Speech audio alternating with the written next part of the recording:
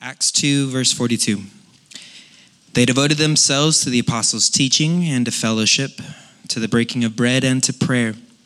Everyone was filled with awe at the many wonders and signs performed by the apostles. All the believers were together and had everything in common. They sold property and possessions to give to anyone who had need. Every day they continued to meet together in the temple courts.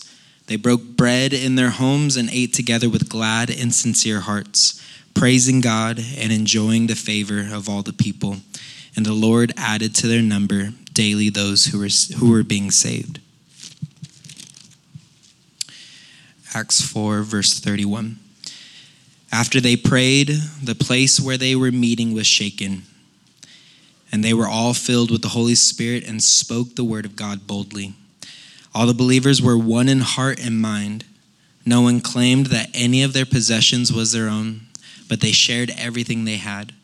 With great power, the apostles continued to testify to the resurrection of the Lord Jesus, and God's grace was so powerfully at work in them all that there were no needy persons among them. For from time to time, those who owned land or houses sold them, brought the money from the sales, and put it at the apostles' feet, and it was distributed to anyone who had need. Joseph, a Levite from Cyprus, whom the apostles called Barnabas, which means son of encouragement, sold a field he owned and brought the money and put it at the apostles' feet. Fabulous, fabulous, fabulous. So what we did is we took two passages from chapter 2 and chapter 4. Now, if you're a little less acquainted with the text, this is probably one of the most exquisite descriptions of the adventure of faith. Christianity is a doing word. It's not a passive word. It's not a listening word. The Western church has drifted towards listenership as the premium occupation of the church, and it isn't. The whole idea that drives our faith is that we act upon the things that Jesus told us to do. And so this is a great unfolding, a great story that is told over and over and over again. Now, what I wanted to do tonight is just frame our conversation so that we're reminded. Caesar Augustus, a remarkable man actually, who was highly responsible. I hope you're impressed. This is the first time I've used pictures on the screen. I did that all by myself. I didn't even ask one of my kids to do it for me. But Caesar Augustus created a new world order. And I'm a history grad, so forgive me for nerding out for just a moment. And the 1,000-year reign of the Roman Empire was extraordinary for many, many reasons. But what he did was crafted a civilization which was built on a kind of pantheism, which means you can worship any god as long as you don't think your God is the God, which was a big problem for us. And built this extraordinary story, handed it over, and he actually was Caesar's adopted son, the original Caesar who got assassinated. That Caesar did not have a child, and so he was adopted, took Caesar's names, and then set out continuing to grow the kingdom and the empire as he laid it out, moved it into being from a republic into an empire, and it's an incredible study of great interest that preoccupies us over the years. However, Edwin Gibbon in the 18th century, a historian, wrote down why this empire imploded. And whilst many put it down to the barbarians, the Germanic, Celtic forces that came and sacked Rome, interesting thing I found out when I was at Lisbon a few months ago, Lisbon is the only city in Europe, or the longest occupied city in Europe. Even Rome had 40 years after the sacking of the Visigoths, where no one lived there. So that's a piece of useless information. But they shaped us. Latin, the law, roads, infrastructure, a global economy were all part of the unfolding of these great administrators. However, every civilization has its demise. And Edwin Gibbon in the 18th century said the demise of the Roman Empire was, next slide. Here it is. He said first, a mounting love, the reasons why the Roman Empire collapsed. I want you to listen carefully if you don't mind. A mounting love of show and luxury or affluence. I want us to ask whether any of these are relevant to America today. Secondly, a widening gap between the very rich and the very poor. Third, an obsession with sex. Fourth, freakishness in the arts, masquerading as originality, and enthusiasms pretending to be creativity. These are the reasons Gibbon says the Roman Empire imploded. It's sounding sadly familiar. And fifthly, an increased desire to live off the state. The government owes it to me. We should have health care for everyone. I'm not making a moral judgment on it. I'm simply asking, is there any similarity here to the world we live in America at this time in the 21st century? And that I get from the man who shaped me as a young believer, a man called Francis Schaeffer, theologian and philosopher. Now, if those things were true then, and it caused the demise of an empire, and if those things could be true, at least at some measure, of us in the world in which we live, what decay was arrested? Next slide, St. Augustine. So St. Augustine is a very interesting man. His book, The Confessions, movies have been made on it. Theologians, philosophers, culture creators have studied his book. And simply, and it's a much longer story, but a moment happened in his teenage years when he was of some means, and he went into a neighbor's garden and stole the neighbor's pear with a bunch of mates. And half ate it and then threw it to the hogs, I quote. And he was somewhat startled as to why they did it. They didn't need it. They were not hungry. They had their own wealth, their own opulence. Why would he want to take someone else's pear? At the same time, he had a very lust-filled relationship with a woman, a mistress, whom he loved but never married, with whom he had a child. Put all of these things together, and Augustine got to a place, and he lived in Hippo, Northern Africa. He got to a place of sweet surrender to Christ, looking to become a new human and living in a new community. Remember what I've just written or just read. That was a picture of the Roman Empire that he was living in at the time. And something inside of him did not satisfy. As much sex as he wanted didn't do it for him. The affluence he had didn't do it for him. A crazy, freakish arts didn't do it for him. And so what he found himself doing was surrendering to Christ in what is arguably one of the most profound conversions, certainly of that era. I quote from an article. In the year 397, so this is the 400 years after Christ, Augustine wrote a rule of common life for lay Christians. In other words, people like us. Upon his return to Thagaste in North Africa after his baptism by Ambrose in Milan, so he went to the bishop, Ambrose, and he said, "Would you baptize me?" Augustine founded a new community.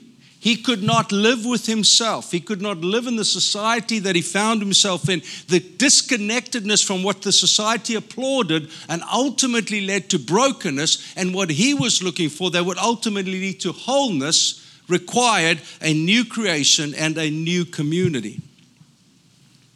He formed a new community of laymen with whom he shared life and prayer. The essence of the rule, here it comes, is to value community life over seeking for oneself. Central to these principles is overcoming the human tendency to favor one's own ego. What Augustine saw as a major obstacle to achieving unity amongst members and living the Christian message, that ego.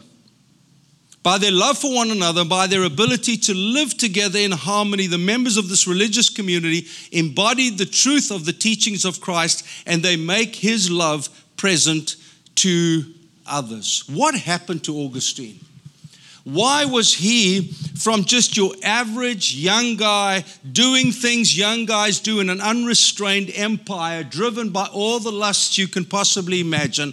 What was so compelling for him? It was his desire to become a new creature and his desire to live in a new kind of community. I want you to turn with me to John chapter 3 for just a moment. You can just put that slide up. There we go. So Nicodemus comes to Jesus. Nicodemus was a man of great influence, a man of some wealth, we are told. a philosopher, a thinker, one of the spiritual leaders of Jerusalem. He comes to Jesus at night. And he says, Jesus, listen, dude, you got to tell me, is this what they say about you? Is it really true?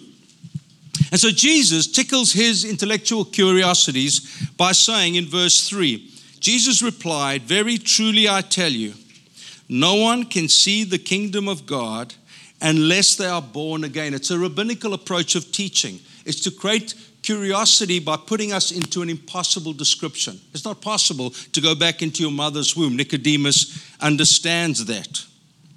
But then to add fuel to the fire, Jesus answered, very truly I tell you, verse 5, no one can enter the kingdom of God, same verse, same idea, unless they are born of water and the Spirit. Flesh gives birth to flesh. Augustine, flesh gives birth to flesh, but the Spirit gives birth to the Spirit. Jump down to verse 8. The wind blows wherever it pleases. You hear its sound, but you cannot tell where it comes from or where it is going. So it is with everyone born of the Spirit. I'll weave these together to the best that I can in just a moment. Verse 16. Here it comes. What was Augustine longing for? A new creation. To do what? To live in a new community. He had community. He had best mates that he ran with and did all sorts of stuff that he wrote about in his confessions. But that was not what he ultimately wanted. He wanted to be new, and he wanted to live in a new community. For God so loved the world, Augustine, that he gave his one and only Son. Whoever believes in him shall not perish, but have eternal life. Augustine, you are looking for a transcendent reality. For God did not send his Son into the world to condemn the world, but to save the world. Light, verse 19, has come into the world, but people loved darkness. What is Jesus doing here? Dare I suggest he is weaving together a number of ideas to allow this highly spiritual, intellectual to understand what redemption was. We hone in on one little phrase, you must be born again. But actually, in Jesus' conversation with him, he uses this interplay of being born again, born of the Spirit. The wind of the Spirit blows where it wills. Who does not want to be free?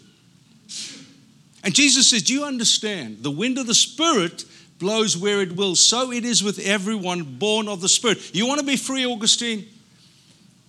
Become a new creation. Become born again. Become born of the Spirit. Or, more familiar within our evangelical circles, for God did not send his Son into the world to condemn it, but to save it. It was an invitation, please hear me, to rebirth. Born again. Now you say, Chris, why is all that important? I was sitting with a man last night, a pastor, and he was telling me his story, and he planted a church in Utah. And he said, Chris, you know, the amazing thing is, it was something in the town, which I shall not name, was about 98% Mormons. Not only is there a doctrinal crisis, but it's a righteousness by works. I've got to do enough to impress Jesus so that I could get saved. And he said, I looked with disdain on these people going door to door, knocking on the doors, wanting to speak to him, until I looked into the mirror and realized it was I, he said, who was trying to impress God with my righteousness. Do you see how righteous I am, Lord? I'm going to a state where no one wants to plant a church. Do you see how righteous I am? Do you see how righteous I am? I go from door to door. Do you see just how righteous I am? And it was in the slow grind of failure that he had to face the fact he was actually trying to become righteous by his performance rather than a surrendered life to Christ. The invitation, and please hear me, we are not offering, Jesus is not offering a slightly improved self. There it is. Now please hear me. He's not saying to you, come to me, come to church once or twice a month and sing a few songs, and you sleep a little less with your girlfriend, and you smoke a little less dope, and you don't get drunk as much, and Jesus is, here's my boy. Here's my boy. No, he's not offering a slightly improved self. He's not offering a better version of you. He's not offering for you to discover yourself or even to be true to yourself. That's a modern idea. He was offering to Augustine and to these people a new creation placed in a new community. That, dear friends, is the power of this gospel, and that's what these men and women saw. They were in the Rome, as I described. Everywhere around them was the extravagance of licentiousness. If time allowed, if you listen to a man like Tom Holland, not the actor, the historian. Yeah, I know, go figure. Not Superman. Just testing you. I wanted to make sure you weren't asleep. Do you think I don't know that? I didn't. But he was being invited, these people were being invited not to splash Rome with a little bit of holiness, but to enter into a world of complete rebirth. The joy, the wind blows where it wills, a spirit, a human who has come into this life of new creation is sensitive to the movement of the Spirit. There is freedom, there is life, there is laughter, there is joy, there is tears, there is heartache, all wrapped into this new creation. So, the passage that Kai read, if you hold the two together, you will find 6 things appear every time. It's almost like this is the community's foundation. You want to know what Christian community is like? You want to be part of it? This is what it looked like. They wouldn't have known what we call church today. Buildings, and I'm not against buildings, but buildings that you attend once or twice a month, subject to your wishes and wills as you discover yourself and want to be true to yourself. They wouldn't know any of that. Because I was watching a brief historical documentary, excuse me, nerding out, on Ignatius of Loyola. I can't remember which Caesar it was when Rome was at its largest, and his primary concern in Rome was not the barbarians, it was the Christians. Because they preached a gospel of one God, and his name is Jesus, and you are to bow your knee. So what the Caesar decided to do was to find one of the most influential Christians of the day, Ignatius, brought him all the way from Africa to Rome, gave him an opportunity in front of the Colosseum to repent, and he stood there. And he said, I would that the lions would crush and grind my bones. I would that they would eat on my flesh. I would that they would devour me, for then I shall be with my Savior, the lover of my soul. And rather than having the effect of a baying crowd, and there were some who did, it was the raw anointing of God where the gladiators fought and the lions moved. The lion, the big male lion, came out and actually sat next to him as he was preaching. A starved male African lion lay next to him as he preached. And then, that's what his Savior did. It is finished. And the lion took him and ate him. But rather than having the effect that Caesar hoped, it led many people in the auditorium, in the Colosseum, bow their knee, not then, but Christianity was on the rise because this Christianity offered a new creation with a new community. Why would a man, in a moment, he could say, yes, Caesar, you are God, and everyone else is God, and we'll just be woke, we'll just be politically correct, and we'll live happily ever after. Let the lions grind my bones and eat my flesh. For then shall I be with the lover of my soul. A new creation, a new community. These 6 things, dear friends, they all occurred in both passages. Firstly, they prayed. It was such a beautiful first response, an instinct that no matter what happened, the church prayed together. In January, please note, we are going to have a 24-hour prayer here. All that we ask is that everyone sign up for 1 hour to come and pray here. I'm going to be here for as much of the day as I can. Everyone comes to pray for 1 hour. Why? So we can begin to develop our prayer muscles and let prayer be our going first instinct. Secondly, they were all filled with the Holy Spirit, both passages. You know, being filled with the, please hear me. I looked around the room and it was so beautiful. The candles were going. Thank you for whoever set this up. The music was great. The worship, you girls did a great job. Ty, well led. And there were some of you who were just looking around the room, probably saying something like, yeah, I'm quite dry.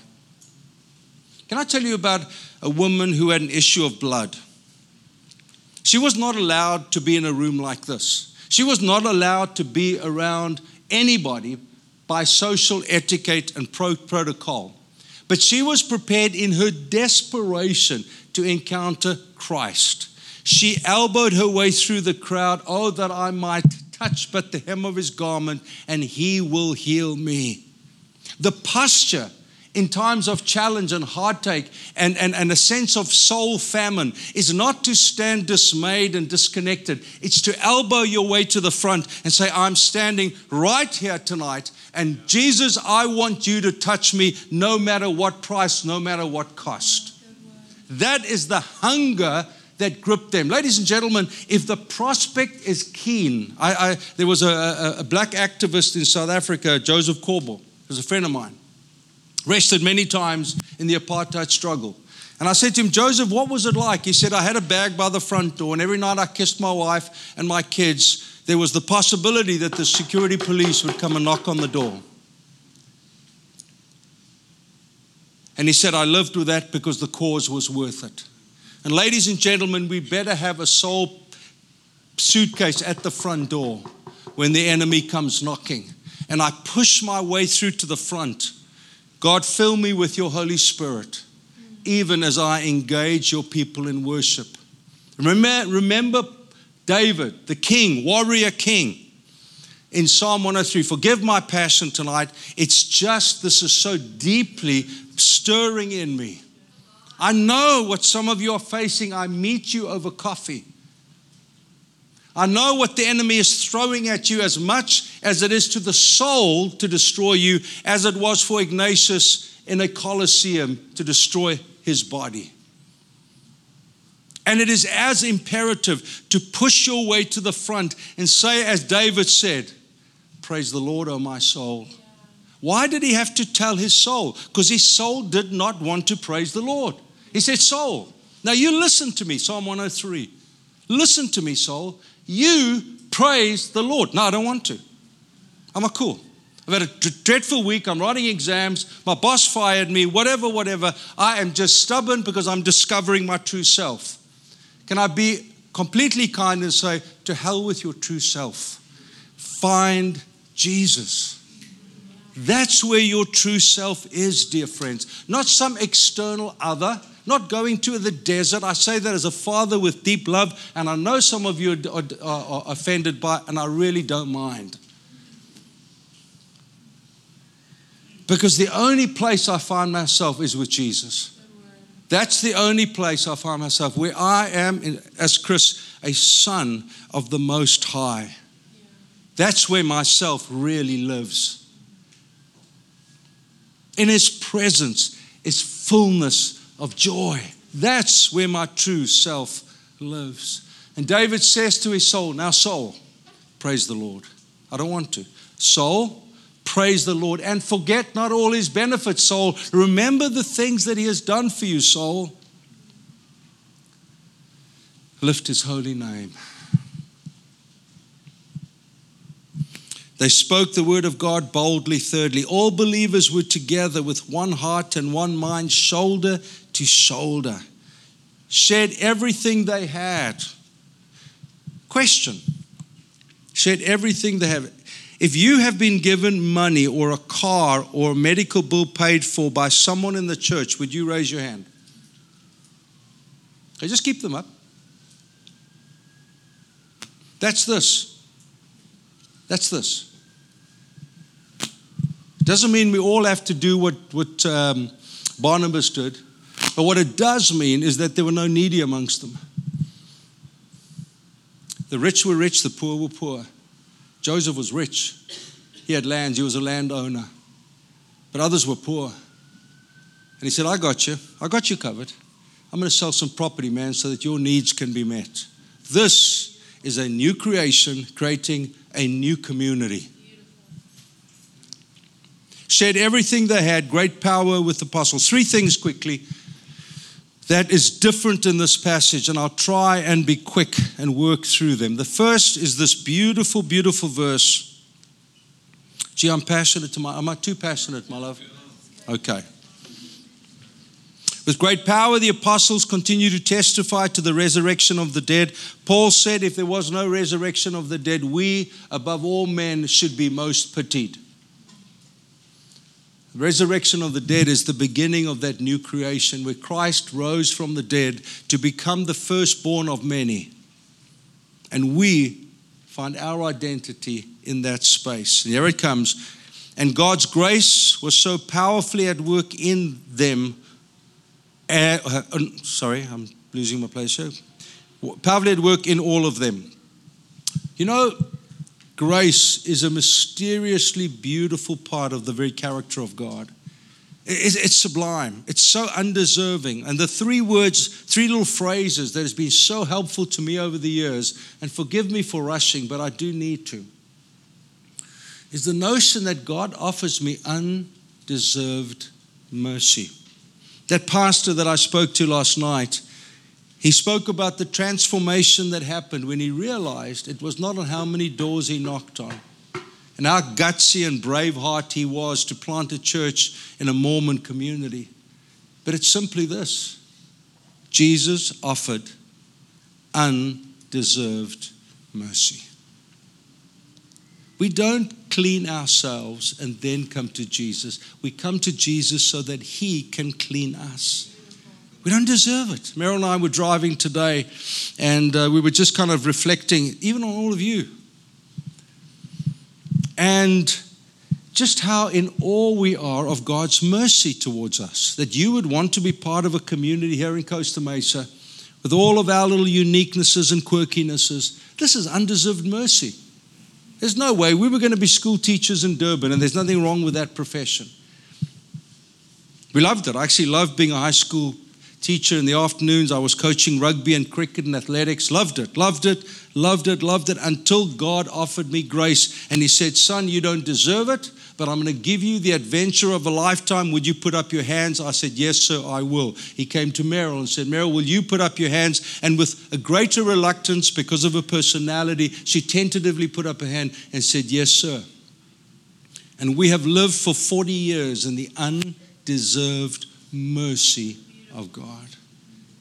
Not because of anything we've done, but because of what Jesus has done. Unmerited favor, where He puts us in places, and meet people. And we do things we never imagined. Please, can I speak as a father? Control your life. The only problem is it'll be this big. This big. It'll be as big as you can control. But when your hand goes up for this undeserved mercy and unmerited favor, you enter into the realm of the transcendent. God will do with you things you never dreamed possible. Depths as dark as you could never imagine. Light as bright as you could never imagine. Because such is the journey of the kingdom. And grace is divine empowerment where we live a life that is not humanly possible. Meryl and I, as you know, been married for 43 years. 43 years, yeah. And dating, we've been together for 46 years. Honestly, were it not for that divine empowerment, we would be divorced. That's not even speculative. That just is fact. Probably 3 or 4 times in our marriage, we had to look at each other, and I don't even think we liked each other. We were uncertain whether we loved each other. And then the divine empowerment of God comes into our broken, hurting, injured hearts. And grace washes us like an anointing oil, perfume from the Most High heaven. And we looked at each other and discovered actually this was not about a marriage we could manage, control, or regulate. This was not based on how much Chris could love Meryl or Meryl loved Chris. This was an act of sovereign surrender, how much would we allow Jesus in? All right, moving on quickly. The second thing we see is not only grace. I'm watching the clock. Thank you for no one reminding me. I love these truths, man. I haven't just come out of college, seminary, and pulling my notes out from Professor Doodab, and here are the 9 points about. This is from years of walking with Jesus and seeing the fruit of this. We see a growing depth in generosity. The Bible says in Galatians that Abraham is the father of our faith. Imagine with me for just a moment a father who's waited for decades for his boy. I know, I waited until I was 40 for mine, who's in New York right now. And I know what it was like when I knelt on my knees and gave my boy as a baby back, and I said, thank you, Jesus, for giving me a boy. Now I give him back to you. You can take him anytime you want. He's not mine to have. And I can only imagine what it was like for Abraham on that in that dastardly desert conditions when he started walking up the hill with his boy, now to offer a sacrifice, which his boy knew was going to happen. And his boy was old enough to look around and say, hey, Pops, where's the lamb? I know there's no offering here without a lamb. Did you forget? Are you getting a little senile? Are you getting a little, that you lose your keys all the time? Are you that guy? And I think Abraham looked with great tenderness on his boy, and he said to him something that we hadn't heard and was never recorded up until this moment. My boy, Yahweh Jireh, Jehovah Jireh is our English interpretation. My God will provide. And I think the boy must have looked and said, bro, you nuts. I mean, what's this? God will provide. We're in a desert, on a mountain. There aren't any things here. And are you telling me God will provide? And listen, folks, this is the moment as I prayed for us today. When Abraham took the knife into his hand to stab his son, did God need him to do that? Oh, absolutely not. Abraham needed to do that. That the ultimate test was that I can trust you, Lord. Even if I kill my boy, you will resurrect him or whatever. Generosity is born out of the realization that it is God who gives. He is the source of all generosity.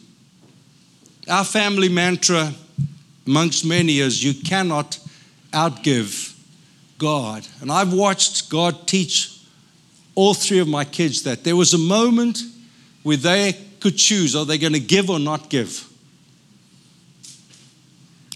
And I watched them obey Jesus, and the outcome of this generosity that just began to well over them. Remember the sower and seeds. Isn't it sad? Now remember, these were Jews. So they didn't have to be taught about tithing. People say, well, where's tithing in the New Testament? This was written initially to Jews. This was about Jews. Jesus didn't have to say to them, or Paul didn't have to say, now remember to tithe. They knew about that. They had been doing that their whole lives. Isn't that sad? Look at that statistic. Less than a quarter of American Christians tithe. Have you not been up the mountain? Have you never held the knife in your hand to kill the very thing that is deepest and dearest to you, being prepared to do that, knowing that Yahweh Jireh, Jehovah Jireh, He, my boy, is our provider, as they find the little lamb in a thicket and they take him and they slaughter him and burn him. And the average American Christian gives about 2.5% of their income. I think that's less than coffees.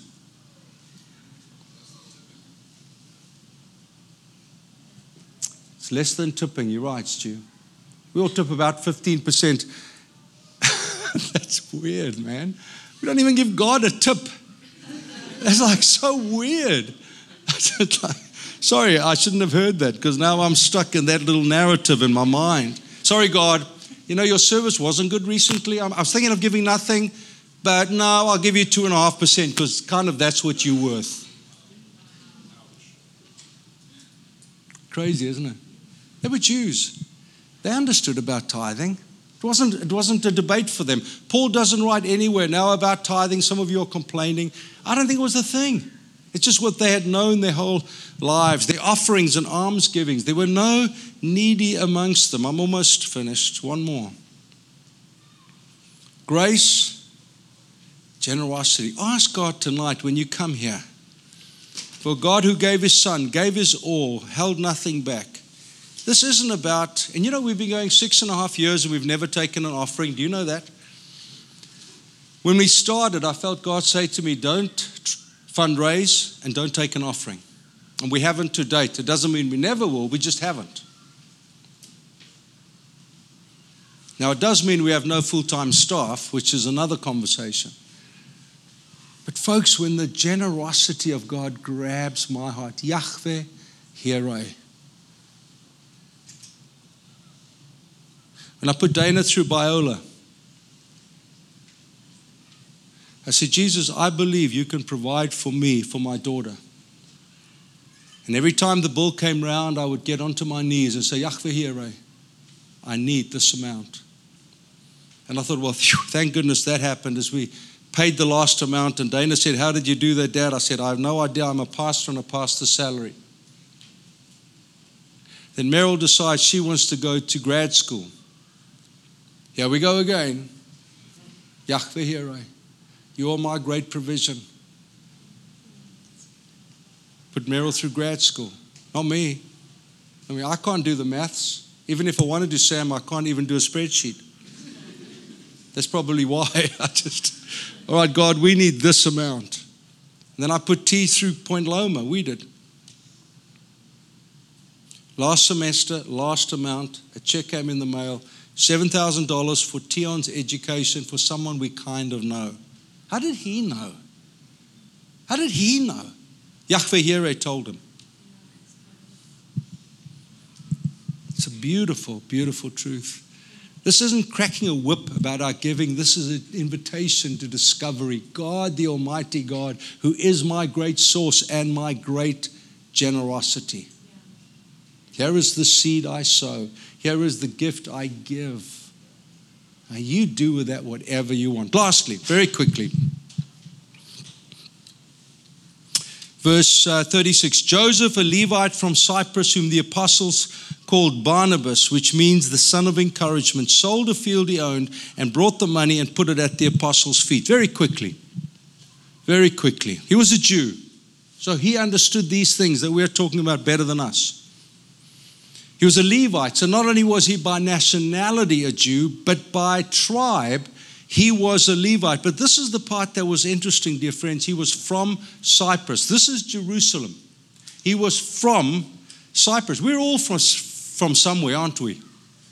How many of you are Costa Mesa born and raised? Thank you, Ben. I see that hand.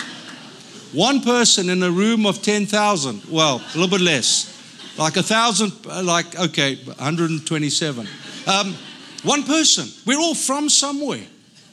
And that tells me we're all lonely, except Ben. That tells me we're all a little disorientated. I'm a South African. I don't fit in. Till I go back to South Africa and they say, oh, you sound so American. And I'm like, well, who am I? I'm a Jew, a Levite from Cyprus. I don't fit in here. And when I go back to South Africa, I don't fit in there. Because the journey, folks, is an invitation to become part of a holy nation, a new creation, and a new community. But boy, is it painful. I could keep you busy to tell you my stories of loneliness as you tell me yours. Of being at college and I came to faith, and all my rugby playing, drinking mates, I was the only one who got saved. And I remember going down on a Friday night, everyone preached on the streets, and then we went to a coffee bar together, and I went to preach on the streets, and I thought, I have no idea what this is. Why would you stand on a street corner and preach? Then we go back to a coffee bar. I'm used to a good few beers. It's Friday night. That's what we do. And I thought, I can't do this. This is too lonely. I can't do all that stuff anymore. And I drove up to the hill to my varsity mates, and they were drinking. And I sat there, and the Spirit of God said to me, you don't belong here, son. I said, I don't, but where am I supposed to go? I'm from Cyprus. I don't belong. Not by nationhood, not by tribe, not by city. Welcome to being a new creation in a new community. The gospel impacted this landowner. Isn't it amazing? Up until now, the story's been about apostles. Not now. God says, show me a businessman. Hey, Joseph, called Barnabas, come here. I want to write about you. Because this is a hinge moment. It's all about everything the apostles have done. And suddenly it's, okay. This is about a landowner. This is about a businessman. And this is what this businessman does. The gospel so impacted him as it impacted Augustine as he wrote his confessions and his struggles and his wrestles, walking away from his mistress that he loved all of his life, to a businessman landowner who said, Jesus, I am a new creation and I'm in a new community and it costs me everything. Here's my land. Not by law or obligation, but by the revelation. Yahweh, Yireh. You know what's amazing about this, folks? Barnabas didn't know that he would travel the world with Paul and preach the gospel. Barnabas didn't know that he was going to open up cities, Antioch as an example, with Paul for the gospel. He didn't know that. He was a businessman. But the gospel so dramatically impacted him that he said, this is what I have. Dana read it, silver and gold I do not have. He had silver and gold. He said, here it is. This is what I got. God said, thank you. If you're faithful with a little, God will entrust you with much. You had a piece of land, thank you, Joseph. But I'll tell you what I'll give you the nations. Antioch and others. You will preach the gospel. You will see people come to faith. You will see life transformed, and you will see new creation creating new communities. This is an exceptional story. We're all from somewhere. We're all wrestling with our identity. We're all wrestling with our loneliness and where we belong and where we fit in. Welcome to this world. But we serve Him, Yahweh, Yireh, Jehovah Jireh.